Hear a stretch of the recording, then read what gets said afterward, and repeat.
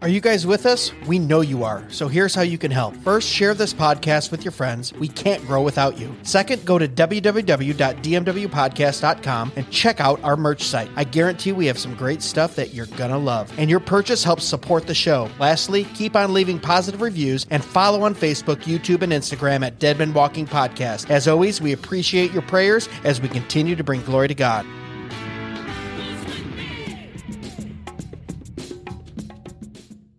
Well, hello, Dead Men Walking crew. Thanks for listening to another episode. If you are listening to this episode on the day it was released, which is September 30th on a Wednesday, Jason and I will be on the road driving down to Nashville as you're listening to this, getting ready to live stream and live podcast from the Fight, Laugh, Feast conference, hosted by the Cross Politic guys, who we just had on last week, and features Doug Wilson, Jeff Durbin, and a plethora of other gentlemen. We packed up our gear, and we are taking Dead Men Walking Podcast down to Nashville for the next 3 days, October 1st, 2nd, and 3rd.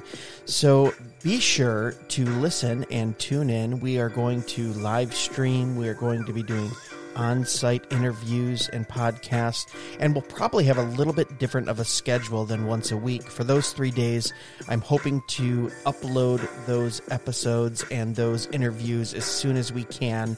So for the week of October 1st, we are going to have multiple podcasts uploaded, hopefully, with lots of good content for you guys.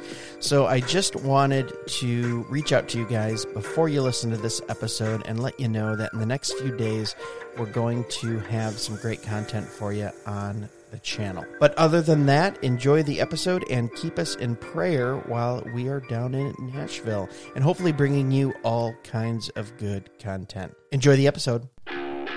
Exploring theology, doctrine, and all of the fascinating subjects in between, broadcasting from an undisclosed location, Dead Men Walking starts now.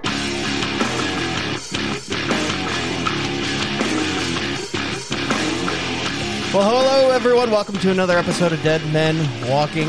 I'm your host, Greg. And I'm Jason. I was going to say to my right, but you are now to my left now. All right, yeah. You're messing me up. Yeah. Because we have someone else. We have someone else in air quotes studio with us. Happy to Welcome. be here. Pastor Rick Flood. It's good to be here. What's going on, brother? Hey, not much, man. Oh, yes. Thank you. I was trying to think of like a tagline that we could open the show with now. Yeah. You know, maybe like where the points are made up, but the truth still matters. Or I don't know, something like that. All right. Is that any good or no? That sure. means no. That means no. Gosh. The hesitation said it all. Gosh. Yes. I know you too well, Jason. You can't hide your lies from me. I don't lie. That was like a 2-second pause. Yeah, though. That's the same pause my wife does. I got you. Yeah, she doesn't want to answer truthfully. You want to do what? Are these jeans too tight, honey? These skinny jeans? Yeah. I want to start a podcast. Yeah, right. How much is that going to cost? That's the next question. Not much. Right. No. If you never see the money, it's like it costs nothing. Exactly. Just kidding, honey. If you're listening. So you're in trouble. Wow, we're already in trouble in the first 2.5 minutes. So yeah, welcome to another episode of Dead Men Walking. Mm-hmm. We are actually doing our first episode on a subject that was requested by a listener.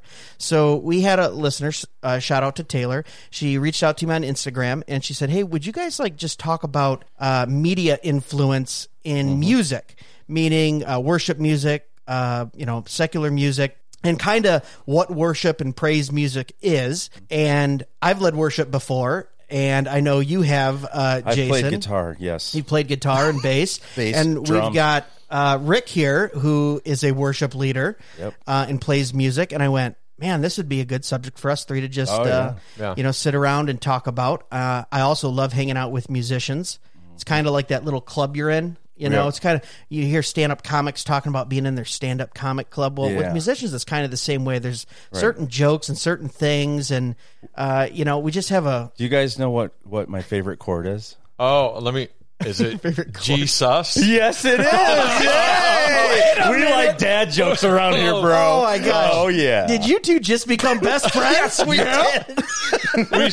We should have shared the love No, we seed. should have shared that. Dang it. We should have gone for it.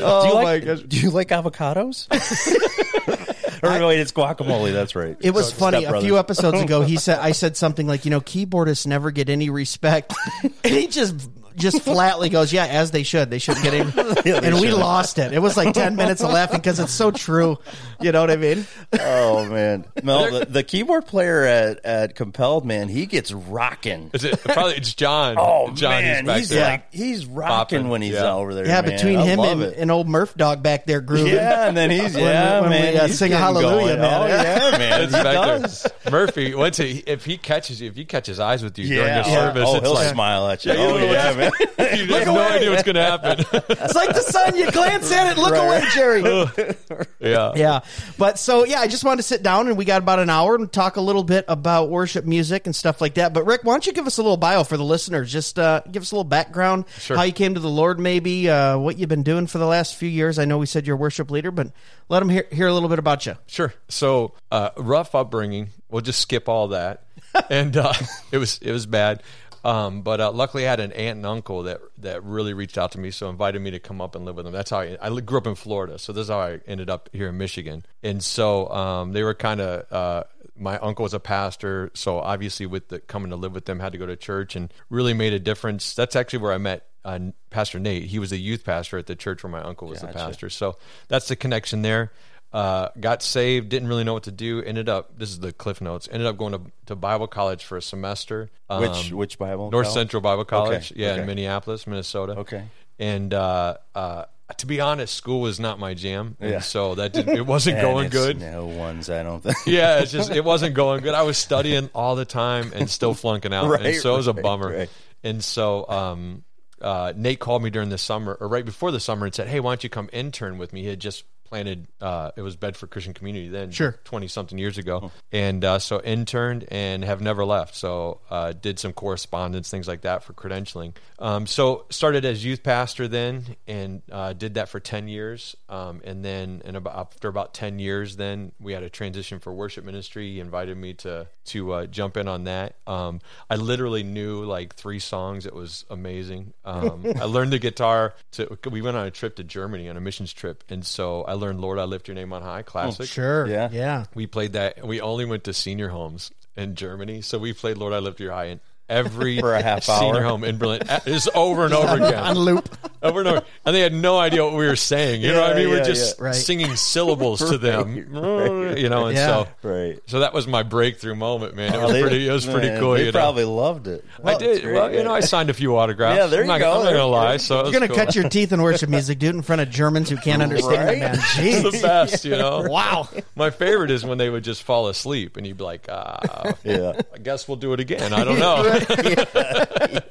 So Oh, that That's song, awesome. man. Everyone in my youth group knew that song, man. You Yeah. learned that Man. first thing on the guitar. Yeah. Yeah. I knew know? that one, and then that's Yeah, it. you Yeah, know? and You're- then I also learned "Shout to the Lord" was also in the mix. Oh, those go back to back. So is that in E as well? Like, could you just go E, so- B, A? Like, So I went for G. I was in Oh, G you because they were went- the easiest. Easiest, yeah. G sus was yeah, there, yeah, so I you was go. like, See? you know, you had the anointing so, right yeah, there. Yeah, it was powerful. It was some powerful moments. That's so awesome. I could Wow. never quite get that key change and shout to the Lord. That always went bad, you know. Yeah. Such a moment. I blew it every time. So So what about when did you start playing music? Like, how did that start? As a So- kid or later in life or what? no, I've been playing music for probably about 12 years, honestly. So Okay. it was in student ministry. I just had to. As a youth pastor, like a guitar, I'm like, I got to learn how to do that for Right. campfires and Right. stuff, camping trips. And so just picked it up and started, kind of messing around with it. And No then way. Got kind of awesome. pushed into it. Was good because, how, like, I was that classic, like, yeah, I'll learn the guitar. And then you learn a few chords and kind of put it down. Sure. And so me then learning a few more songs and then being asked to lead worship in front of Yeah. people, I was like, I probably got to learn what I'm doing here, So That's a big step. Yeah. yeah, it was intimidating. And It then was, leading a whole band. Yeah, I had no idea what I was doing. No idea. Still could be argued that I don't, honestly. No, I'm like, man. No, it's good pretty, job, it's guys. Pretty You know, it's pretty rocking in there, man. The first time I ever got asked to do that, like in front of, I think it was in front of our, well, actually, the very first time I ever played on a worship team, I was 12, and I played the drums, and I had one lesson. So I'd been playing on my own, and then took one lesson, and then the pastor that gave me one lesson was like, I can't do it anymore, I'm busy, whatever. And that was strange, but the first time I ever asked to play piano, I felt like a total fraud because I go, you guys just know I play chords, right? Yeah. Yeah. Like I had, when I was younger, I'd memorized like classical piano, some Bach movements, saber dance for my recital. Like these were intricate 50-page pieces that I would practice for 6 months and then play them one time. And I was like, I'm not good enough to lead worship. And then I realized, we all just play chords. That's all. Right. Yeah. I'm still playing the same way I did when I was 14. Obviously that's a simplification a little bit, but it was really strange to me when someone asked me to do that, and even from a young age, I knew it was sacred. Yeah. Does that make sense? Yeah. Because I grew up, and we've talked about it on the podcast before, I grew up from a young age until about 14 in a pretty legalistic background. Okay. So I actually had youth pastors sit me down and say, hey, we heard you're playing You Put That Love in My Heart by Keith Green, and he's part of the Christian contemporary music movement, and that's like Satan music. Yeah. And then I get up, this is when I was like 13. Then you get a little older. I read No Compromise by Keith Green. It's like the best book in the world. Yeah, like, I want to be this dude. Yeah. Like, just loved the Lord, had a heart. But because he sounded like Billy Joel a little bit in the 70s. So I had a real weird thing with music anyway growing up. And then this music's bad. I mean, anyone who grew up in the 80s, though, we had this weird thing where it was like Kiss means Knights and Satanic Service and AC/DC is against Christ and Devil's Companions and Cabbage Patch Kids has spirit. Yeah. And it was just a very weird kind of like every secular satanic thing had a Satan thing when in fact, I'm not saying go out and listen to AC/DC for anyone listening. Yes, you are. It's condoned. Let it be known. Podcast listeners. But I'm saying at the same time, we can separate too music and chords and beats and things and not just label them as satanic, because I really struggled with that. I've said it before. I sat down with Jason Upton back when he was playing for 50 people, and I said, hey, is music neutral? Like, is music itself, if I sit down and play Jerry Lee Lewis Great Balls of Fire on the piano with no words, are those actual chords and rhythms, are those evil? Because I was taught they were, look at, man, if it's too jumpy or too, and it was a really struggle for me, and then going into my early 20s and going, oh no, like the arts and music belong to the Lord. General Simpson, he was a famous preacher in the 1800s. He has a quote, and I paraphrase it, but he basically says, does the devil own the chord and the note and the beat? I hope not, because we will go down to hell and plunder it and take it back because it's been created for the Lord. And then realizing everything you do, like Paul says, do it unto the glory of God. Yeah. Right? So my paradigm, the way I looked at it really shifted for me in my early 20s of music isn't inherently good or evil, but it can be used like anything else. The context that it's context, right? Yeah, for good or evil. So that was kind of one of the things that the listener had asked too, was like what defines good music a Christian should be listening to? What defines stuff they should stay away from? Do you guys have any thoughts on that? Yeah, I mean, there were... I'm looking at Jason, but either one. Go ahead. Jump in. Jason. Take that deep theological question and break it down for us. Here we go. Well, actually, guys, in Psalm 35, too... no, I'm joking. I mean, music is math, and I mean, really, there's so many ways... That's what I like about drums. Exactly. It's just numbers. You can listen to the instrumental, just like you just said. Yeah. But when you start throwing the lyric on top of it, that's where it gets skewed. But I mean, sometimes I want to just say music is music. You know, instead of categorizing secular, Christian, world music. Right. Like, I don't know, gets into some gray areas, because it's just like, okay, so then is a certain type of music. It only comes out of Western Europe, so we can only call it, X. But it's like, okay, so let's stop categorizing certain things. But then again, when you throw the lyric on top, well, I think that's the big difference. A little difficult. Yeah. I think worship and praise really has to do more with the music, to where secular music has to do really with the lyric. Yeah. Not that praise and worship, believe me, you read some of those old hymns and some of these worship songs we have now. I mean, the words are absolutely beautiful, and of course they elicit a response and emotion. But I sometimes feel the lyric for secular music is really what's important there. And especially the music that's coming out now on the top 40s. If we read some of those lyrics and read some of the titles, I mean, my gosh, it's crazy. Some of those songs, especially the one that's number one right now. I can't believe it's on the airwaves whatsoever. But are you talking about WAP? Yes. Yeah. I mean, it's incredibly just disgusting. Yeah, it's a measuring stick for our culture, man. Oh man, it really is. I mean, it's really sad. I think it's interesting too. So I have 20 to 16 in my house as far as kids right now, and you have 20 kids? No. I just had a minor heart attack when you said that. I think I almost passed out. 20 years old to 16-year-old. Let me clarify. Yeah. Oh, wow. You're in the thick of the culture. We believe, hey, until the quiver's full. How many quivers do you have? Stay with us. We'll be right back. This episode is brought to you by Covenant Real Estate. And why not? It's my podcast and my real estate company. But seriously, I've absolutely enjoyed helping clients buy, sell, and invest in real estate over the last 12 years. My brokerage serves clients in Michigan and Ohio, with more states coming soon. When I started this brokerage, I wanted to ensure that my expertise and knowledge would serve every one of my clients. I take my fiduciary responsibility to my clients very seriously.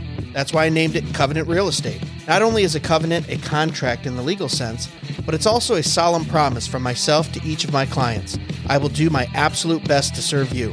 It's also pretty cool that our name has some theological implications as well, which is a great conversation starter. And here's the best part.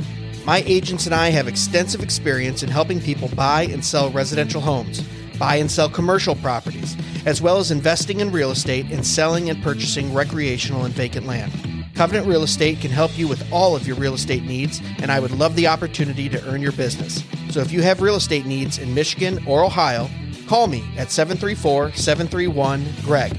That's 734-731-GREG. Or click on the link in the description of this podcast episode you're listening to right now.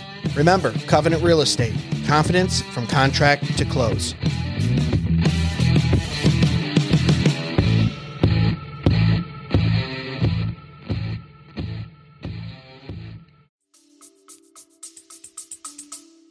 Never mind. Are you reformed? Can we edit that? That's right.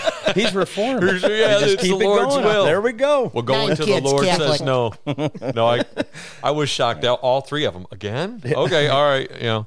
So, but I got this age span, and it's interesting because obviously they have an understanding of what's going on in the world as far as music and things like that. Friends, culture, all that kind of stuff. They're in the mix, and so what I find really interesting, because I would agree with everything you guys said, is that music alone is everybody who's producing that music, whether they recognize or not, that gifting comes from the Lord. You know what I mean? God gives them that gifting. Yep. Now they can use that gifting for other purposes and things, but so there's that context with it. And so at the very base of it, like creating that music really it's a gift of the Lord to even be able to do that.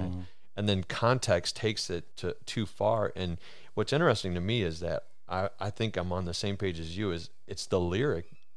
A lot of the stuff that my kids listen to, sometimes I'm hearing it and I'm like, we have those conversations like, man, it's like so depressing. That's what I think. For the genre that they like, you know what I mean? Sure. It's so depressing and so like poor me and everything's horrible lethargic and all and it just then it gets into their heads and now they're looking at their lives going, yeah, my life is horrible too. And I'm like, what about your life is horrible? Right. And so it really does that lyric, I think, is the separation that then influences how you think, because you can't dwell on that. It would be the same thing we would say about the Word of God. Yeah. You dwell on the Word of God, it's going to produce itself in your life. You dwell on these other things, that's what's going to produce it, is that your mentality, your thinking. And so I think that's where we get in trouble with it. Yeah. And music is absolutely can be used as a weapon, both for good and bad. I mean, you look at the Israelites, that's who they put up front when they were going into battle, man, the praise and worshipers. And then I have this weird thing where I go, the one being and the divine counsel of all the angels and of God himself, the one being that thought he could challenge God was the one that was made up of beautiful music. Right. Yeah. So it gives you can just see how powerful of a weapon that can be used. It can produce a pride, it can produce a depression, it can, produce all these different emotional responses, and which then can turn into physical acts.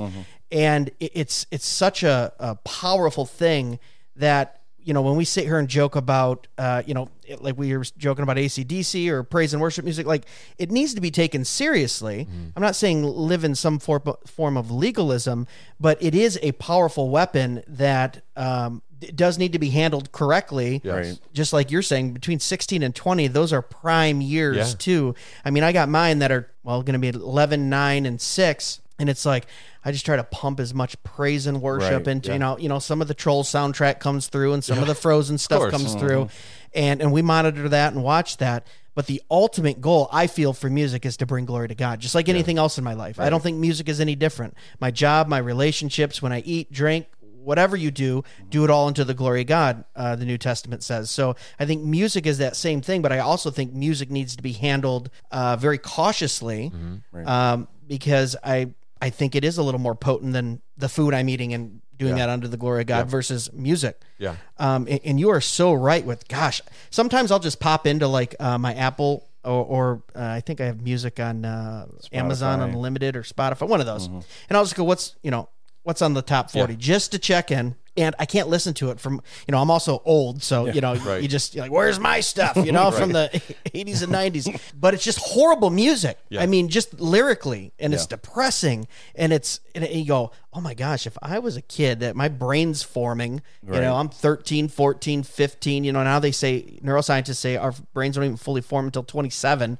And I'm just pumping this into my mind. I can understand why things like depression and suicide and all these things are at an all-time high right now because they're very influential. Yeah. And I think we can see how much music can be used as a weapon because it's so used by people who want to influence culture. Mm-hmm. I mean, you can literally influence an entire culture by a song. Yeah. I mean, it's not just the last 5, 10, 20 years. I mean, you go back to the Vietnam, no war, all peace. I mean, they used music for their movement. Yeah. So it's something. You think about, songs that are played in arenas. Songs that are played, I don't know. Even just, at shows where people are just like either moshing. Right. Yeah. Like there's a certain kind of force that comes behind some of those songs, and some, and there are Christian bands that actually do have moshing. And stuff. Right. It's like, oh my gosh, it's in the Holy Ghost though. It's anointed. You're right. He sent me a link to who was it? Was that called Luther's Hammer? Oh yeah, a Christian Luther's punk Hammer. Rock screamo. He's like, what? They were reformed. Yeah, and he sends it to me, and I'm like, and I listen to the first 10 seconds. I can't do that. I can do a lot of genres. I go from country to rap to classical. I can do a lot of genres. I can't do screamo. I can't do the. I just can't do it. Melodically, it just hurts my August Burns Red, and there's a ton of them out there. And I was kind of iffy on rap, and then I got into like Shai Linne and Timothy Brindle, and I'm getting straight preached. Yeah, right. My wife's still not fully on board. She's like, I don't really understand Christian rap, and I'm like, yeah, but it's kind of in that gospel theme too, to where I listen to a lot of gospel because I like to worship and praise, and I also like to get a sermon. Like you listen to some really good gospel singers.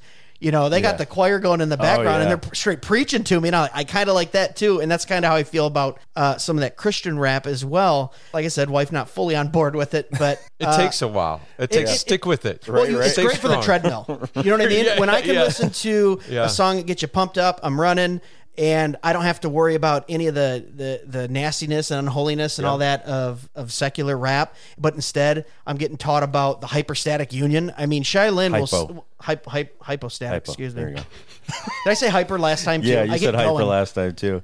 I was listening. I was like, hypo. Great. Come on, man. Jeez, this is going to affect our viewership. All 12 people will write in. There's 12 now. I thought it was 7. Okay. Cool. It's going to jump considerably after it is, this. Sorry. By 4. Or it might be over. It might be over. Family. We have an episode coming out next week with the Cross Politic guys. Oh, yeah, that we pre-recorded, and I told a joke on there, and it fell so flat. we had 3 guys over there, 2 guys over here. They had called in. I say a joke, and it's just complete silence. Man. I left it in, though. I left it in. I was like, we got to leave that in. You got to leave it in. I looked at Jason. He's in studio. Didn't even laugh. He was like, I was looking at my phone. I was looking at my phone at some notes or something to say next, and like Greg said something, and it was totally quiet. I was like, "What just happened?" You know, I'm looking. I'm sorry. The joke was so bad. The silence jerked you out of like whatever you were. Took you out of your. The only way, the only recovery from moments like that is just to go, "Welp." Yeah. You gotta whelp it. Sorry. If you whelp it, you're good. Welp. Anyways, like if I was paying attention, see you later. Yeah. Like, killer boots, man. Yeah, right. Yeah. So it's very important. So what has your experience has been with worship music in general? Like, I don't know. What do you like personally? What are you drawn to and attracted to? Because I find when you lead, it's very different than what your private. Well, not very different, but can be very different than what your private time kind of worship is. Like, what's the dichotomy there? So a lot of times, I listen to all kinds of worship music, like personally. Okay. So it is drastically different, but here's the reason why. I'm going to get off philosophical on you. Please do it. So the reason why it's different is because for me, I approach what I'm going to sing corporately. I kind of try to filter it through some things. So by nature, I like all these songs that are like using like flowery terms and trees and rivers and you know what I mean. I think it's cool. I like the nature. I like how some of the stuff is very maybe intimate terminology with the Lord, and I think it's cool. But I also recognize that when I get up on the weekends to lead worship, that I got for our community, there's a lot of blue collar men sitting in those seats, and so I try to filter like, are they going to say those? Are they going to feel comfortable singing those words out? Because there's already a hurdle trying to get people to enter into worship, on those sides of things. And so when I choose to do things corporately, I mean, obviously I look at theologically, I don't want to do anything that's off or or whatever.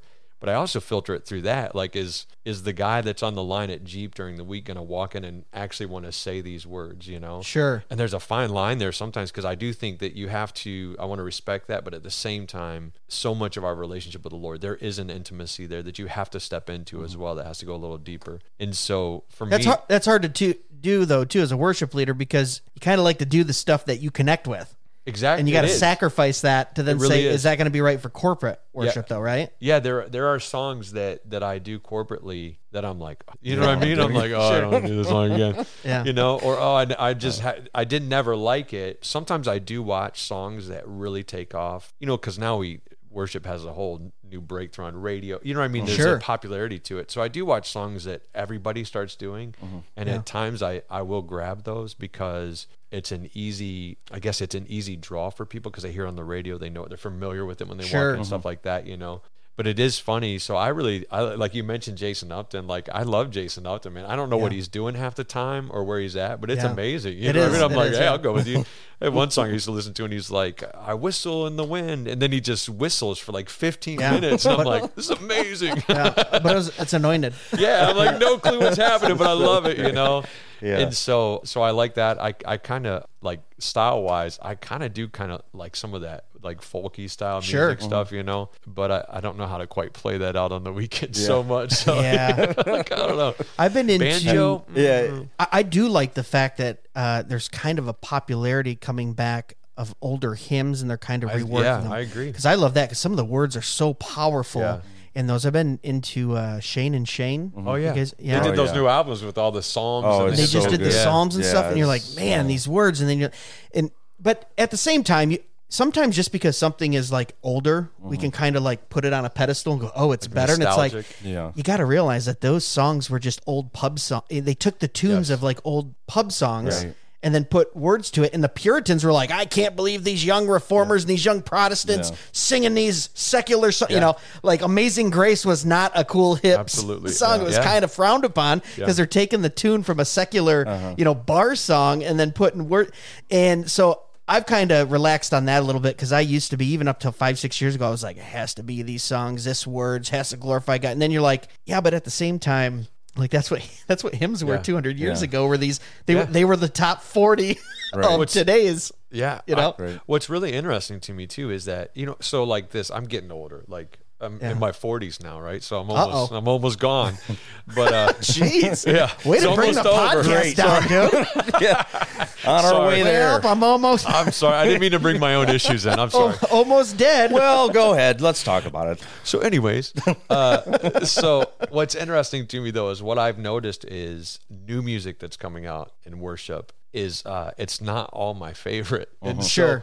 And someone at first I was like, oh, this is weird, blah, blah, blah. And then it started dawning on me like, wait a second, maybe it's generationally, like because so for me, when I first started leading worship, I connected with worship music that was going on then.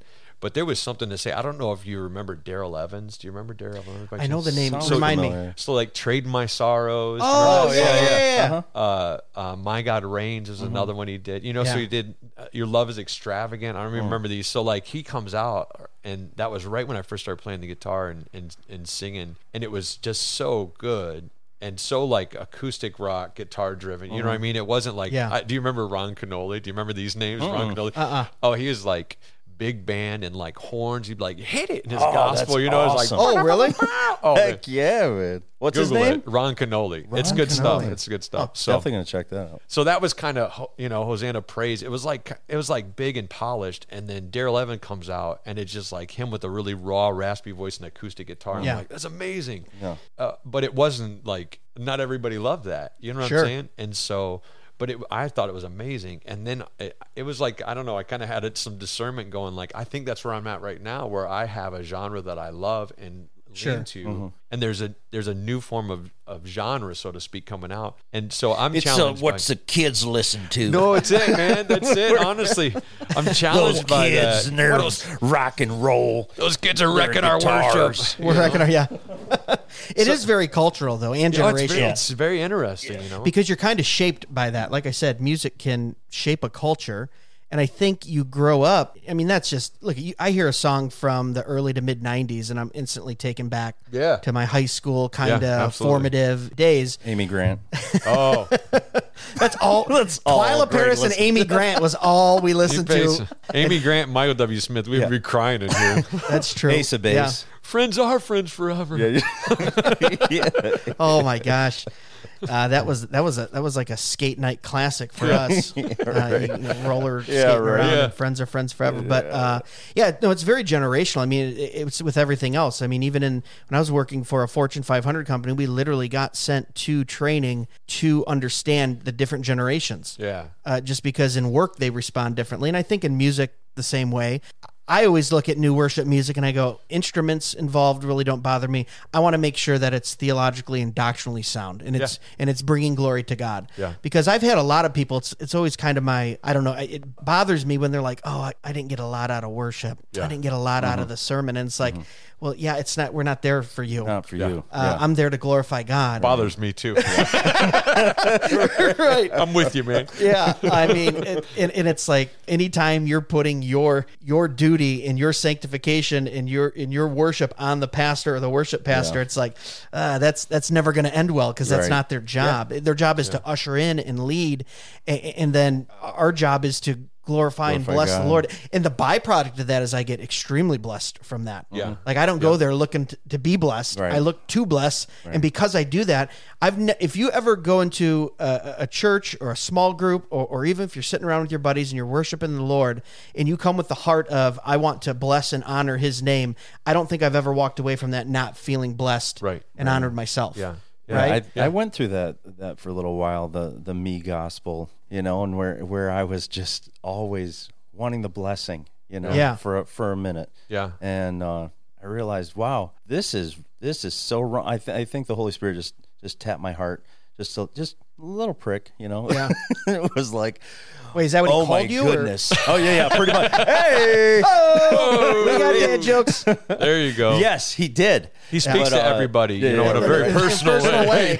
But he knows you best, Jason. Man, there was a moment where I really dipped my toe into the NAR, New Apostolic Reformation stuff, and it was all about my breakthrough, what I could get. It was, you go into prosperity preaching with that, you go into anyway on down the line. But whenever you're just praising God, it just feels so much better. Where Yeah. it's just like I'm just singing this song for you. It doesn't matter how it sounds, because I'm not the best singer. Sure. So it's like man, this is all just about Christ. And Yeah. I love that. Did you hear the new worship song that Bethel just came out during their grave soaking? Is this a joke? Yeah. This is what they play. It's X-Files, dude. It's X-Files. Just laugh. It's a bad joke. Dude, Yes, you got this. You got the buttons, man. He's got.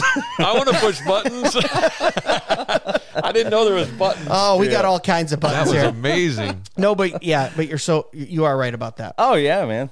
The 100 me gospel. You got to It's stay away just- from that. It's just tough because it's like, the Lord does want to bless you and he does Yeah. love you and he does take care of you. And you read Isaiah and then you listen to Jesus and he goes, dude, that sparrow has to rely on God every single day for his meal and he takes care of it. How much more does he love you? So anytime you start talking about that, we're not saying that God doesn't love you or doesn't want good things for you. And Right. we are adopted into his family as sons and daughters. But at the same time, I think we just have to prioritize. Yeah. Because it is very easy to go from God first to me first. It can Yeah. flip real fast. Sometimes it's within minutes for me. Yeah. Yeah. Like I just sit down halfway through the day and I go, what am I doing? Today has been all about me when in fact it has to be all about God. Right. And I think worship is the same way. Yeah. I heard, it was a leadership teaching on like kind of church organization, but the idea transfers, and the teaching was this: is that there's problems to solve, and then there's tensions to manage, and it just talked about.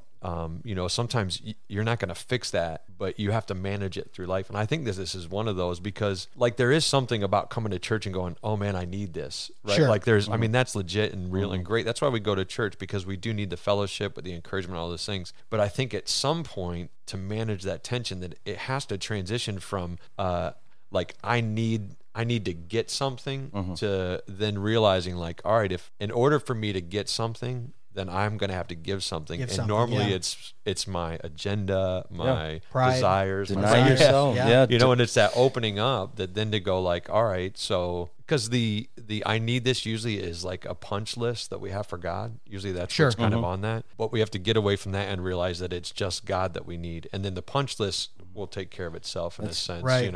Right. But that's a hard thing to do if you don't get past that. Then you just come in and you go, well, that didn't quite do it for me. Right. I must need more, or it they turns weren't into the anointed, or they would, workspace. and it goes into the workspace gospel. It goes, absolutely. Yeah, and I wasn't saying that you don't come to church and need things either. Like absolutely, because after a while, and this the whole point of sanctification is you want to be in the presence of God, and you understand that there are good things in the presence of God. I have a mother that will just, she'll say something and go, well, got to go in my closet for a little bit and talk to God about it, and I need that 20 minutes or that half hour today. And I go, man, I want to get to that point too, to where it's like that communion with God. You get used to it, and you want more of it. Yeah. When God and I don't want to sound like he can fix all your problems, but he can. Like not necessarily the way you think, right? Yeah, that like that's you said, the like key. releasing your agenda. Yeah. Because I've been taught, God has taught me a few times when I've come to him with, hey, I need this, this, and that, and he goes, well, the reason you're asking for it or the way you want it done is not my will. Yep. Right. Like we're going to get to that, but you got to release that agenda, and and then we can do it my way.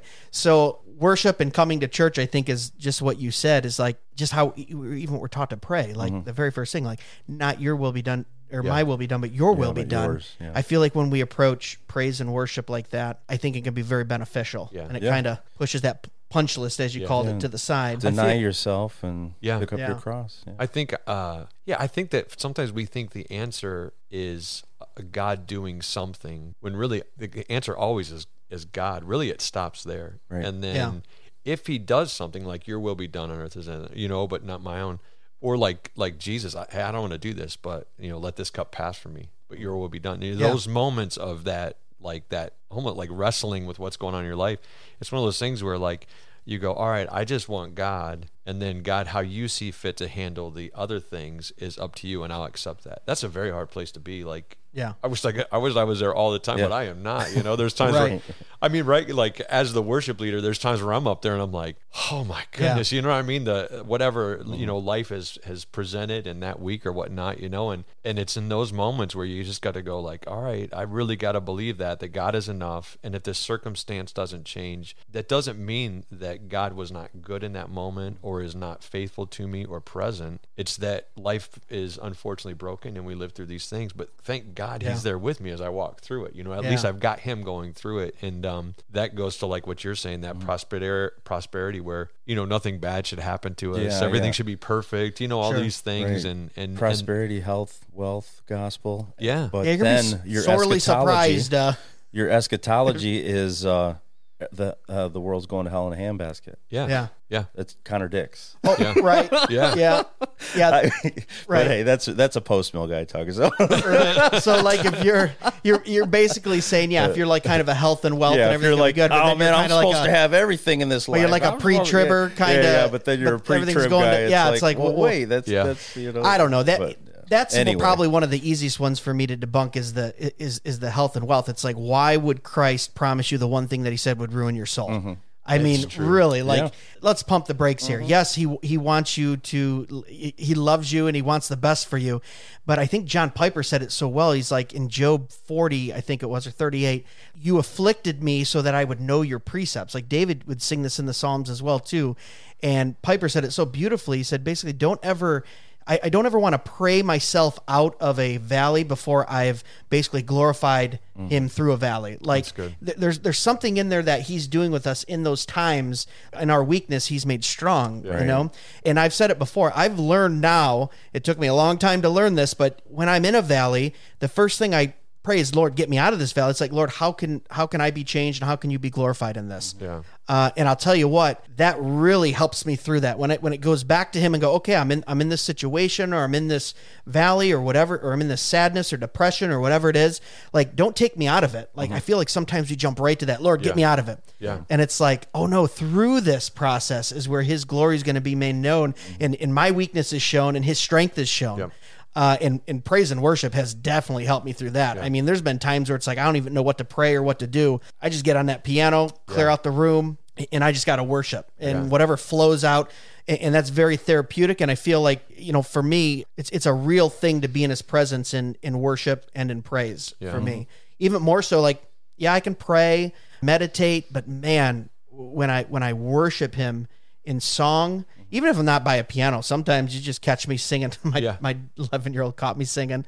There's a song by it's by Shane and Shane, and they do it live, and it's "He Is Worthy," and it's a call and response. Oh yeah. I know song. Yeah. Do we know that it is right?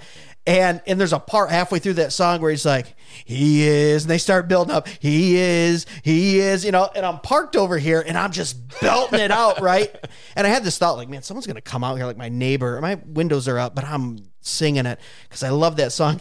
I see a knock and my daughter's looking at me like, everything okay, gosh, Dad, is everything okay? You all right? But and I need to get Mom. I felt embarrassed, but the Lord just spoke to me. He's like, you want to know what? She's going to see you singing that. Absolutely. Like, at least she's seeing that. Right. Because heaven forbid, I know some kids that see their parents doing some way worse stuff than that. Listening to DC talk. How about that? Well, listen, I did show them a cover of Thunderstruck where it's all these guys doing banjo. And have you ever seen this video? They're amazing. I can't remember I the don't band. have it. No. The guy is doing a that's my banjo on a banjo. Sounds just like it. And they've got the horn and the. I thought you pushed a button and we're playing something. And it was funny because then my wife gives me the eyebrow. There's no bad lyrics in or anything, but musically, it's just phenomenal that they took it. And I love when you take a song that shouldn't be played with certain instruments and then do it well. Yeah. And then, have you seen the guy on bagpipes? I think he's on the bagpipe. No, it's accordion. Two different. Yeah, is it? Yeah, I haven't seen. I feel like I live under a rock. Oh man, I haven't seen that. No, I'm just. We'll send you the links later, Rick. I'm too busy praying. I'm too busy praying to listen to DC talk. You heathens! Dang it! Read my Bible Lord, and stuff. I'm sorry. We call that a Jesus juke. Jesus juke. He did juke us there. Yeah. But having that conversation. Well, what does that mean, Thunderstruck? What is that, Dad? And it's like, oh, great. But we've taken a very open approach. Yeah. with raising kids too, just with music, with culture. Like anyone who has kids, and you do, we all do here, they pick up a lot. Oh yeah. Don't treat them like they're dumb, because they know what's going on. They're listening. They're sponges, right? So we've kind of, Samantha and I have taken this approach of like, well, what do you want to talk about? Like they know it all. Yeah. They're not going to be shocked by the culture. They're going to have a foundation in Christ and a presupposition of like the Bible is true and God has designed people a certain way and all these things. So when they are confronted with that, when they get a little bit older, they're going to go, oh no, that's not tracking because the Bible says this and we have a worldview of that. And I kind of didn't grow up that way. It was very kind of keep them away from that. And I think it was a little bit of the culture too. I'm not blaming my parents. No, that was an era. Just, right. It was like an era of like this Jerry Falwell kind of like let's not talk about let's not talk about it. Everything's bad. Shelter your kids. And then I go, I'm homeschooled for most of my life. I go to high school my first year, junior year, and it's like, whoa, what's what going on? A whole new world. It's like, you know what I mean? Yeah. I'm walking around like, what the heck is all this stuff? If kids talk to teachers that way and they listen to this music and they're doing that, after school, and it's like, and I wasn't exposed to anyone, and it was culture shock. Yeah. It really was. It was very easy for then me to slip into the things that I shouldn't have been into. And I know that sounds counterintuitive. No, I totally get it. Yeah. But like I see it a lot with like PK kids, like pastor kids too, like very sheltered. And then you get in the world and you're like, whoa. And I think that's why Jesus said, look, be in the world, but just not of it. Like you got to know what's going on in the culture. How else are you going to transform it? How you transform it, preach against it, like correct in love, like all those things. You got to know what's going on. We just can't put our head in the sand or go buy 100 acres in the UP and start a commune. That's why you guys got to be post-mill. Can we? What is get into the last 3 Dominion-ism. weeks? He's been into this post mill stuff. Look, I don't. It's been over a I'm year undecided. that I've been post-mill. All right. I've been undecided on the whole thing. I've always said the end times eschatology for me is like secondary until it starts affecting the way that you live out your gospel life. Look, man, I reserve the right to change my eschatology either Every week. in midair. It's fine. Or if Joe Biden becomes president. Hey! All right. All right. I think there's so much in the Bible about how to live now. And then we're fighting about how to live then. And I'm like, what does it matter, man? You know what my end times eschatology was for the longest time? I'm like, every single generation since Stephen the Martyr said Christ is coming back tomorrow. True. And they lived that way. It's Didn't true, matter if it was 1,000 years, 10,000 years, or 1 week. great. They lived as if tomorrow would not happen. We're living in the end times right now. I don't know if you knew that or not. COVID is the end times. Oh. World War I, World War II, I mean, all these, This is Hitler. it. Yeah. I mean, This is the one. Well, that's what I mean. Every generation has had their end times, and it's like, well, I think at the end, I don't know how we got an end times out of praise and worship. Yeah. I'm sorry. We episode. barely talked about music, honestly. It's cool, though. It's totally See, good. we told you. I'm digging it. It's good. Yeah, man, we try to go But yeah, everywhere. every generation has that, right? Yeah. That's like, I don't know if I totally track with like the world's got to get a lot worse before Christ can return, because I'm like, man, sin has always been here. Like 2,000 years ago, Rome was taking Christians, slicing their backs off, sewing bearskin on them and making them fight lions. Like we've sacrificed babies at the altar. Now we do it in the womb. It's like the spirit of murder and sin and all those things have always been here. I think we look at it differently. It's for a while there, it was glorified. Then we moved into this weird thing where it was like, we do it in secret, but we, as a culture, we don't really talk about it publicly. Now we're moving back into that. It's just hey, open. it's all open, and I don't know if one is worse than the other, but at the same time, I think sin, since the fall has always been here. So we've been, we've been taking innocent blood, all the 6 abominations. We've been taking innocent blood, stealing, all of it, all that stuff since we So you're fell. Amil. Oh my gosh! You know what's interesting? Nothing. I don't know.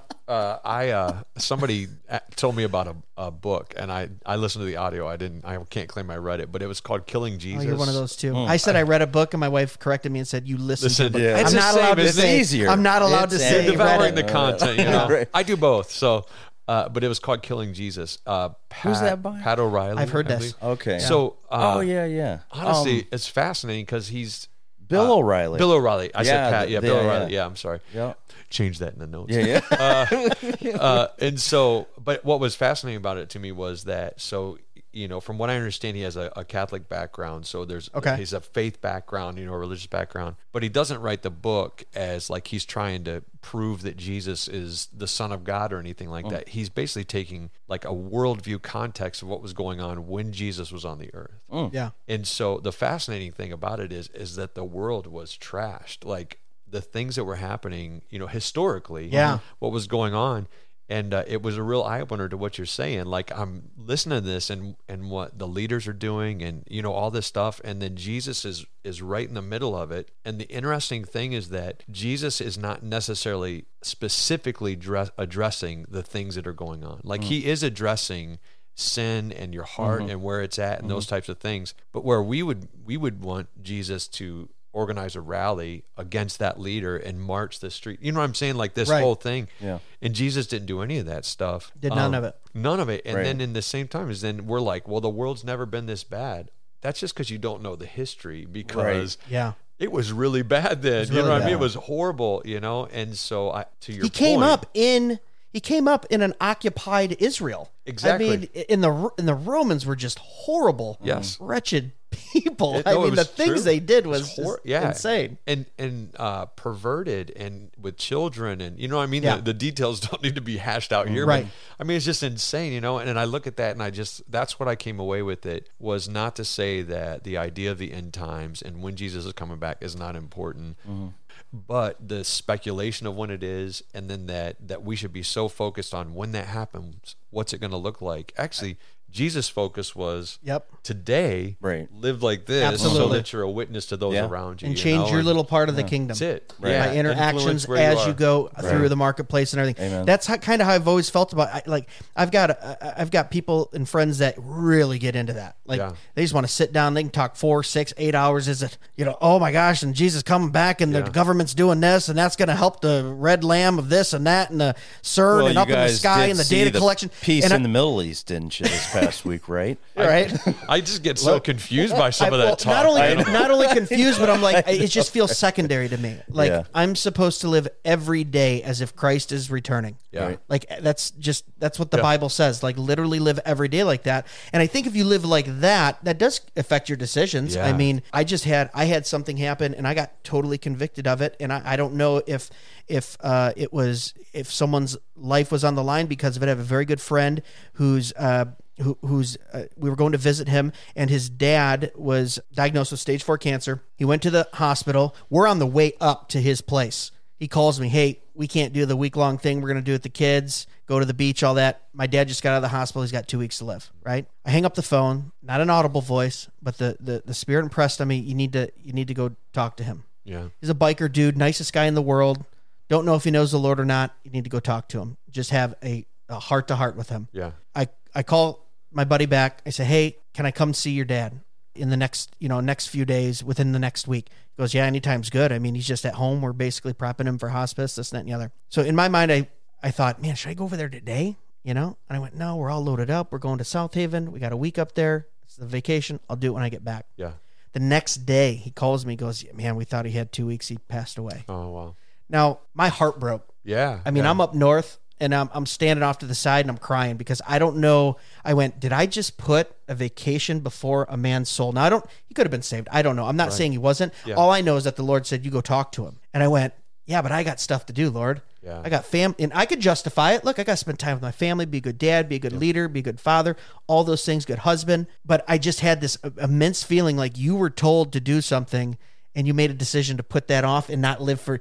No one's promised tomorrow, Greg. Yeah. You're not promised tomorrow. Yeah. And it was just this heaviness on my heart. And I went, oh my gosh, I can never do that again. And that's so when we start talking about these numbers and this tribe and that, and Jesus is going to come in this year, it's like, dude, I'm just trying to get through today and obey the Lord. It's funny because before you told that story, that's what I was thinking. I'm like, I am working on he must increase, I must decrease. Yeah. Like that's what I'm working on today. I don't know what's happening with the rapture, man. I'm just, right. But that's the decrease of us to go like, this is more important, and trying to figure that stuff out. And live out the Great Commission. All authority in heaven on earth. Yeah. That's hard enough. Yeah. Yeah. Really. Just doing that, that's right. let alone then we're going to. Seriously, yeah, man. Debate But when 2027, right? Is that what we're going with? Is that what you're going with? You heard it here first on Dead Men Walking. Jason I don't know. Hamlin. Did Timothy LaHaye say that? I don't know. I have a bucket list. I'm trying to get done. Right. So true story. All right, sacrilegious probably, but true story. Then we definitely want to hear it. Get it. When I was in Bible college for that, you remember that one semester I talked about? Yeah. I was in Bible college. So that was right at the same time they were re-releasing all the Star Wars in the theater, like digitally remastered. Literally, serious prayer. I said, God, would you mind just waiting to come back until all the Star Wars are re-released? Real prayer. I wanted to see Han Solo before the rapture, man. Serious? Oh, I'm shamed. I don't know if I've ever publicly said that. And he heard the desire of your heart. He did. That. And he answered it. And he answered it. Amen. He answered it. Oh, that's funny. Do you know I've never He is seen faithful. I've never Yeah. I've never seen any of the Star Wars movies all the way through. Like maybe like 20 minutes of one, 20 minutes of another. This is very disheartening. I'm Yeah. taking No, my I have seen every headphones episode. off. he's I have done. seen every Walking out. episode of Star Trek. I'm walking out. This will make it even worse. I don't really watch or know anything about Star Wars either, really. Really? Yeah, I was. See, I thought I'm I in was the only same one boat. my age. I saw, But I the wasn't allowed one to. Guys, with, things were going so yeah. good. I saw the I'm outta one. here. Well, what's the guy that looks like a lizard? What are you talking about? Jar Jar Binks. Jar Jar. Yeah. So that was He the one literally that brings I saw. up the worst character Yeah. in the Star Wars. Well, how do you know? No. So I read the news. Good Lord. So have you ever heard of VidAngel? Yeah. Yeah, that's where they you can, like like- Pure Flix or whatever. You can take you stuff can out edit of it. content out. Yeah. They actually have you can, like, for each movie, you can edit, you can get rid of language, scenes, whatever. It cuts them out. It's What pretty is this? amazing. And so It's awesome. It really is. So you pay, little commercial for VidAngel. They're the ones who actually, if you've seen by. Let's get that. Very, very soon.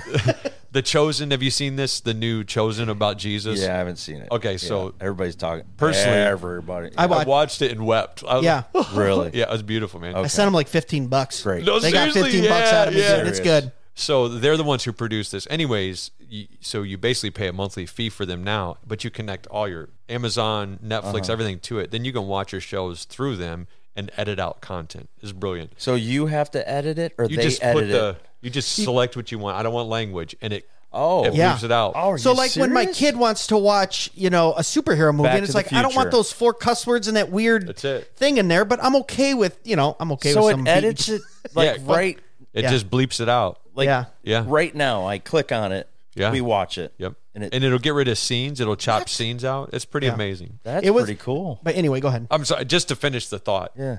They actually had, for Star Wars, for the new Star Wars, they had a Jar Jar Binks edit. So you can take Jar Jar You Binks can out? select it. So every Jar Jar Binks was. I always that's thought he hilarious. was funny. Like when I was. The one racist I don't know. the one racist character they have in Star Wars He is was the one racist? you are drawn He's the to. one you love. Was he Well, no, racist? he wasn't. It was a little. See, I don't even. It was just off color. It just I don't wasn't. Didn't even make sense. know. It wasn't even a good character, right? I would use the word risque. Yeah, risque. okay. Yeah. All right. Did not Jeez. know. Great. So- Thanks, Jar Jar. That's a fun fact. They have a Jar Jar Binks setting on Edit it right out, man. And, There you go. VidAngel. VidAngel. Okay. Yeah, it's Cool stuff. so sad because there's some movies that are so. I mean, they're pretty darn good. They're they have a good, good and then they moral, have a and then they one just, little- and they just got to put some Yeah. stuff in there, and you're like, really? Right. Yeah. Like my Right. 10-year-old doesn't need to hear that. You Some know? of that stuff, too, it's like they just drop a word just to boost that rating to the next level. It seems like, Oh, sure. Yeah. for viewership. And you're Oh like, no, they absolutely it do. doesn't even make sense that that's Yeah. in there. You know what I mean? It's like Right. so random. Well, it's and- because like a 15, 17, 18-year-old kid, I'm not going to a PG movie, but PG-13 is a little more jump in. risky. It feels, Yeah. Well, you it's know what I mean? changed a lot too, though, because now PG should be PG-13. it's a little You different. know, now, Yeah, it's right? a no, it lot is. different now. Although, Yeah. have you? So I guess I don't know how old you are, but 39. being Me in too. my 40s, there are movies that I watched as a kid that I wanted to enjoy with my kids. Yes. And then now I you put them in. can't. I'm like, You're like, "Dear what?" God, I'm Yeah. so sorry. I'm like repenting to God and my wife. yeah. I didn't know. Like, I don't remember that being in there. Yeah. Oh my Yeah. goodness, man. So it's. I remember I watched back in the day. We didn't watch. I mean, we had 2 hours of TV a week. It was like public television, and very limited on the movies. But then somehow it slipped in there that we were house sitting for another couple, and we watched Back to the Future when I was like 9 or 10, right? So growing up, I was like, yeah, that's like a fun family. And then you Yeah. watch it, and you're like, Dude, there's some really weird stuff there's in a Back couple to the parts. Future. I don't Yes. want my kids Especially watching when they this. get to the prom. Yeah, like him and his mom. He's and gonna. him and his mom, and like what's happening there, and you're like, what the? As a kid, though, I never processed that. Right. You know, which Yeah. is good, I guess. But as an adult, I'm like, this is heavy, Little man. Sigmund No, Freud we had a movie slip through, and they said, and they. Once again, it goes back to them my kids being exposed and just and they said ass, and my 10-year-old looks at me, she goes, what does that word mean? I thought it meant donkey. Yeah. Right? Because she's very literal and looking Yeah. up. He said, absolutely, that's was the original intent. When you use it towards someone like that, you're being derogatory towards them. You're calling them as dumb as a donkey, or and you're basically degrading them. We're all made in the image of God. God says we shouldn't degrade another person that way. So in society, we view that as a bad word, and we view it that way, and we don't use it. And she went, "Oh, okay." All right. And then we're on to the, you know what I mean? Yeah. So it was like a teachable moment. She heard the word, and I feel like when you're a kid, if you hide stuff from them, Yes. it's like, well, It's now you want, it's Right. intriguing. I want to know more about it. Ooh, I can't use that. It's the forbidden fruit. Yeah. Yeah. And then I caught which you got to be careful of that, because then around other kids, like my kids were using anatomically correct words for parts of their body. They knew Santa wasn't real. They know, Easter Bunny isn't real, but you got to be careful when they're around other kids, even in church. Cause then it's like, my middle child, she was out there like, Santa isn't real. Yeah. Like, I was like My Dwight daughter on did The the same Office, thing. like when he gets a fax from himself from the future, I'm like, dude, slapping it out of her hand. Like, no, Yeah. because families have traditions, and not judging, but we just decided, We got a call from preschool from my daughter, and the request was either to have her stop talking about Santa not being real, or keep her home during Christmas. Yeah, it's because she'd be like, oh my gosh, she's very my- literal too. She's my favorite person. Awesome. Like, that's a lie. He's She's not about real. to be a preacher. Kids are like, what? Crying. Sorry about that. That's awesome. Yeah, it is what it is. Yeah. We're gonna start finishing up here. Got any other parting words there, Jason or Rick, before we finish up? Isn't it weird how we park in a driveway but drive Driving on a parkway? Yeah. I actually had something serious to say. Now I don't want to say it. Well, I've always wondered, why do clocks run clockwise? Why do clocks clock? I could sit here all day. I had a set of books when I was little, and it was all those questions. It was all those questions. Oh, well, so you got them. This is the kind of nerd I was as a little kid. I'm reading like Paradox, and like one of them was called "When Did Wild Poodles Roam the Earth?" Like when did we just have poodles? Obviously, are here. Sudden. Where are they? Were they roaming the earth? Like, where'd they come from? The Ark. And it was all those weird. I do have one for you now that you mentioned animals. Okay. This is a pet peeve, though. You might get in trouble for having me on for this. Wouldn't you agree that the push to fight for homeless animals would actually be solved if we put all the animals out of the house back in the woods? Because that's where they came from. It's just a thought. I'm just saying. Isn't that their original home? Yeah. Hey. Aren't they homeless in our buildings? Oh my That's gosh. true. What? Yeah, That's deep. That's deep, guys. you just threw me there. I haven't been speechless that often on our podcast, but yeah, just put them back in nature. Then Right. Now they're It home. works. What is a homeless? Welcome home. Is that a real thing? Is like people like rescuing? You mean like you've seen those Have you commercials not seen and them you and they're cry. crying? Yeah. oh, Sarah Yeah. McLachlan? I mean- Like you could literally, She can go pound sand. yeah, you could watch Remember me. Oh, that That's one it. too. Yeah. Is yeah, that you is could that- watch yeah. sponsor this kid. Wasn't that our senior song? It was. Yeah, we went to school together. Sorry. Yeah. Now Yeah, it's we more. graduated. You could watch a commercial about sponsoring a child, and it's heart wrenching. Yeah. Yeah. and it's the same format for sponsoring animals. For Like the it's animal. exactly the Yeah, same yeah. thing. You're like, Yeah, and in this culture, Yeah. people will probably sponsor the animal The first. animal way first. faster. Yeah, Honestly, exactly. You laugh, but it's like, man, it's so sad. true. It We've is. so degraded the, Oh, yeah. this image, like even with the whole race thing and this. It's like, dude, we're all made in the image of God. Yeah. X 1726, right? Yeah. We all came from one seed. Every Yeah. nation. there you Yeah. go. It's good. Well, that's a good ending. That's It good. has nothing to do with worship thought we music, were- With scripture. Okay. Yeah, I liked it. Thank you, guys. but well, Rick, thanks for coming by. And We're gonna have to have part 2 to actually talk about music. we got a little music in there. We could do it again. Hey, but seriously, Heck yeah. anytime you want to come back and just hang out and talk, Yeah, man. we're Heck good with yeah. it. This is all we do on the Yeah. podcast, guys. Thanks for listening. As always, make sure you like Subscribe. and follow and subscribe on Instagram. Smash that like button. Don't say smash. I hate that. Everyone on YouTube now, smash this and ding that. If you say smash in your YouTube video, I actually delete. I you stop actually- subscribing to you. I do the opposite. You have to point to nothing. nothing as well. Yeah. The button right there. The button, The smash lever right this, there. and ding that. The link upstairs. It's up here. Yeah, jeez. But Rick, thanks for coming by. Absolutely. Jason, as always, Yeah. thanks for being here too. It was great to be Thanks for here. having me. Guys, you can follow us at Dead Men Walking much. Podcast on YouTube and Instagram and Facebook and all those places. Yeah. We appreciate it. As always, God bless. Yeah. Be sure to follow us on Facebook and Instagram at Dead Men Walking Podcast for full video podcast episodes and clips, or email us at deadmenwalkingpodcast@gmail.com. None your biscuit. Be sure to check us out at dmwpodcast.com, where you can purchase the best and snarkiest merch on the internet, support the show, and leave us a review or message. Dead Men Walking can be found on Facebook, Instagram, and YouTube at Dead Men Walking Podcast, and on Twitter X at Real DMW Podcast. The Dead Men Walking Podcast is part of the Fight Laugh Feast Network. For exclusive show content, be sure to download the Pub TV app and become a member. If you're a business that needs to reach hundreds of thousands of potential customers in your demographic, podcast advertising might be for you. Send all inquiries to deadmenwalkingpodcast@gmail.com. None your biscuit.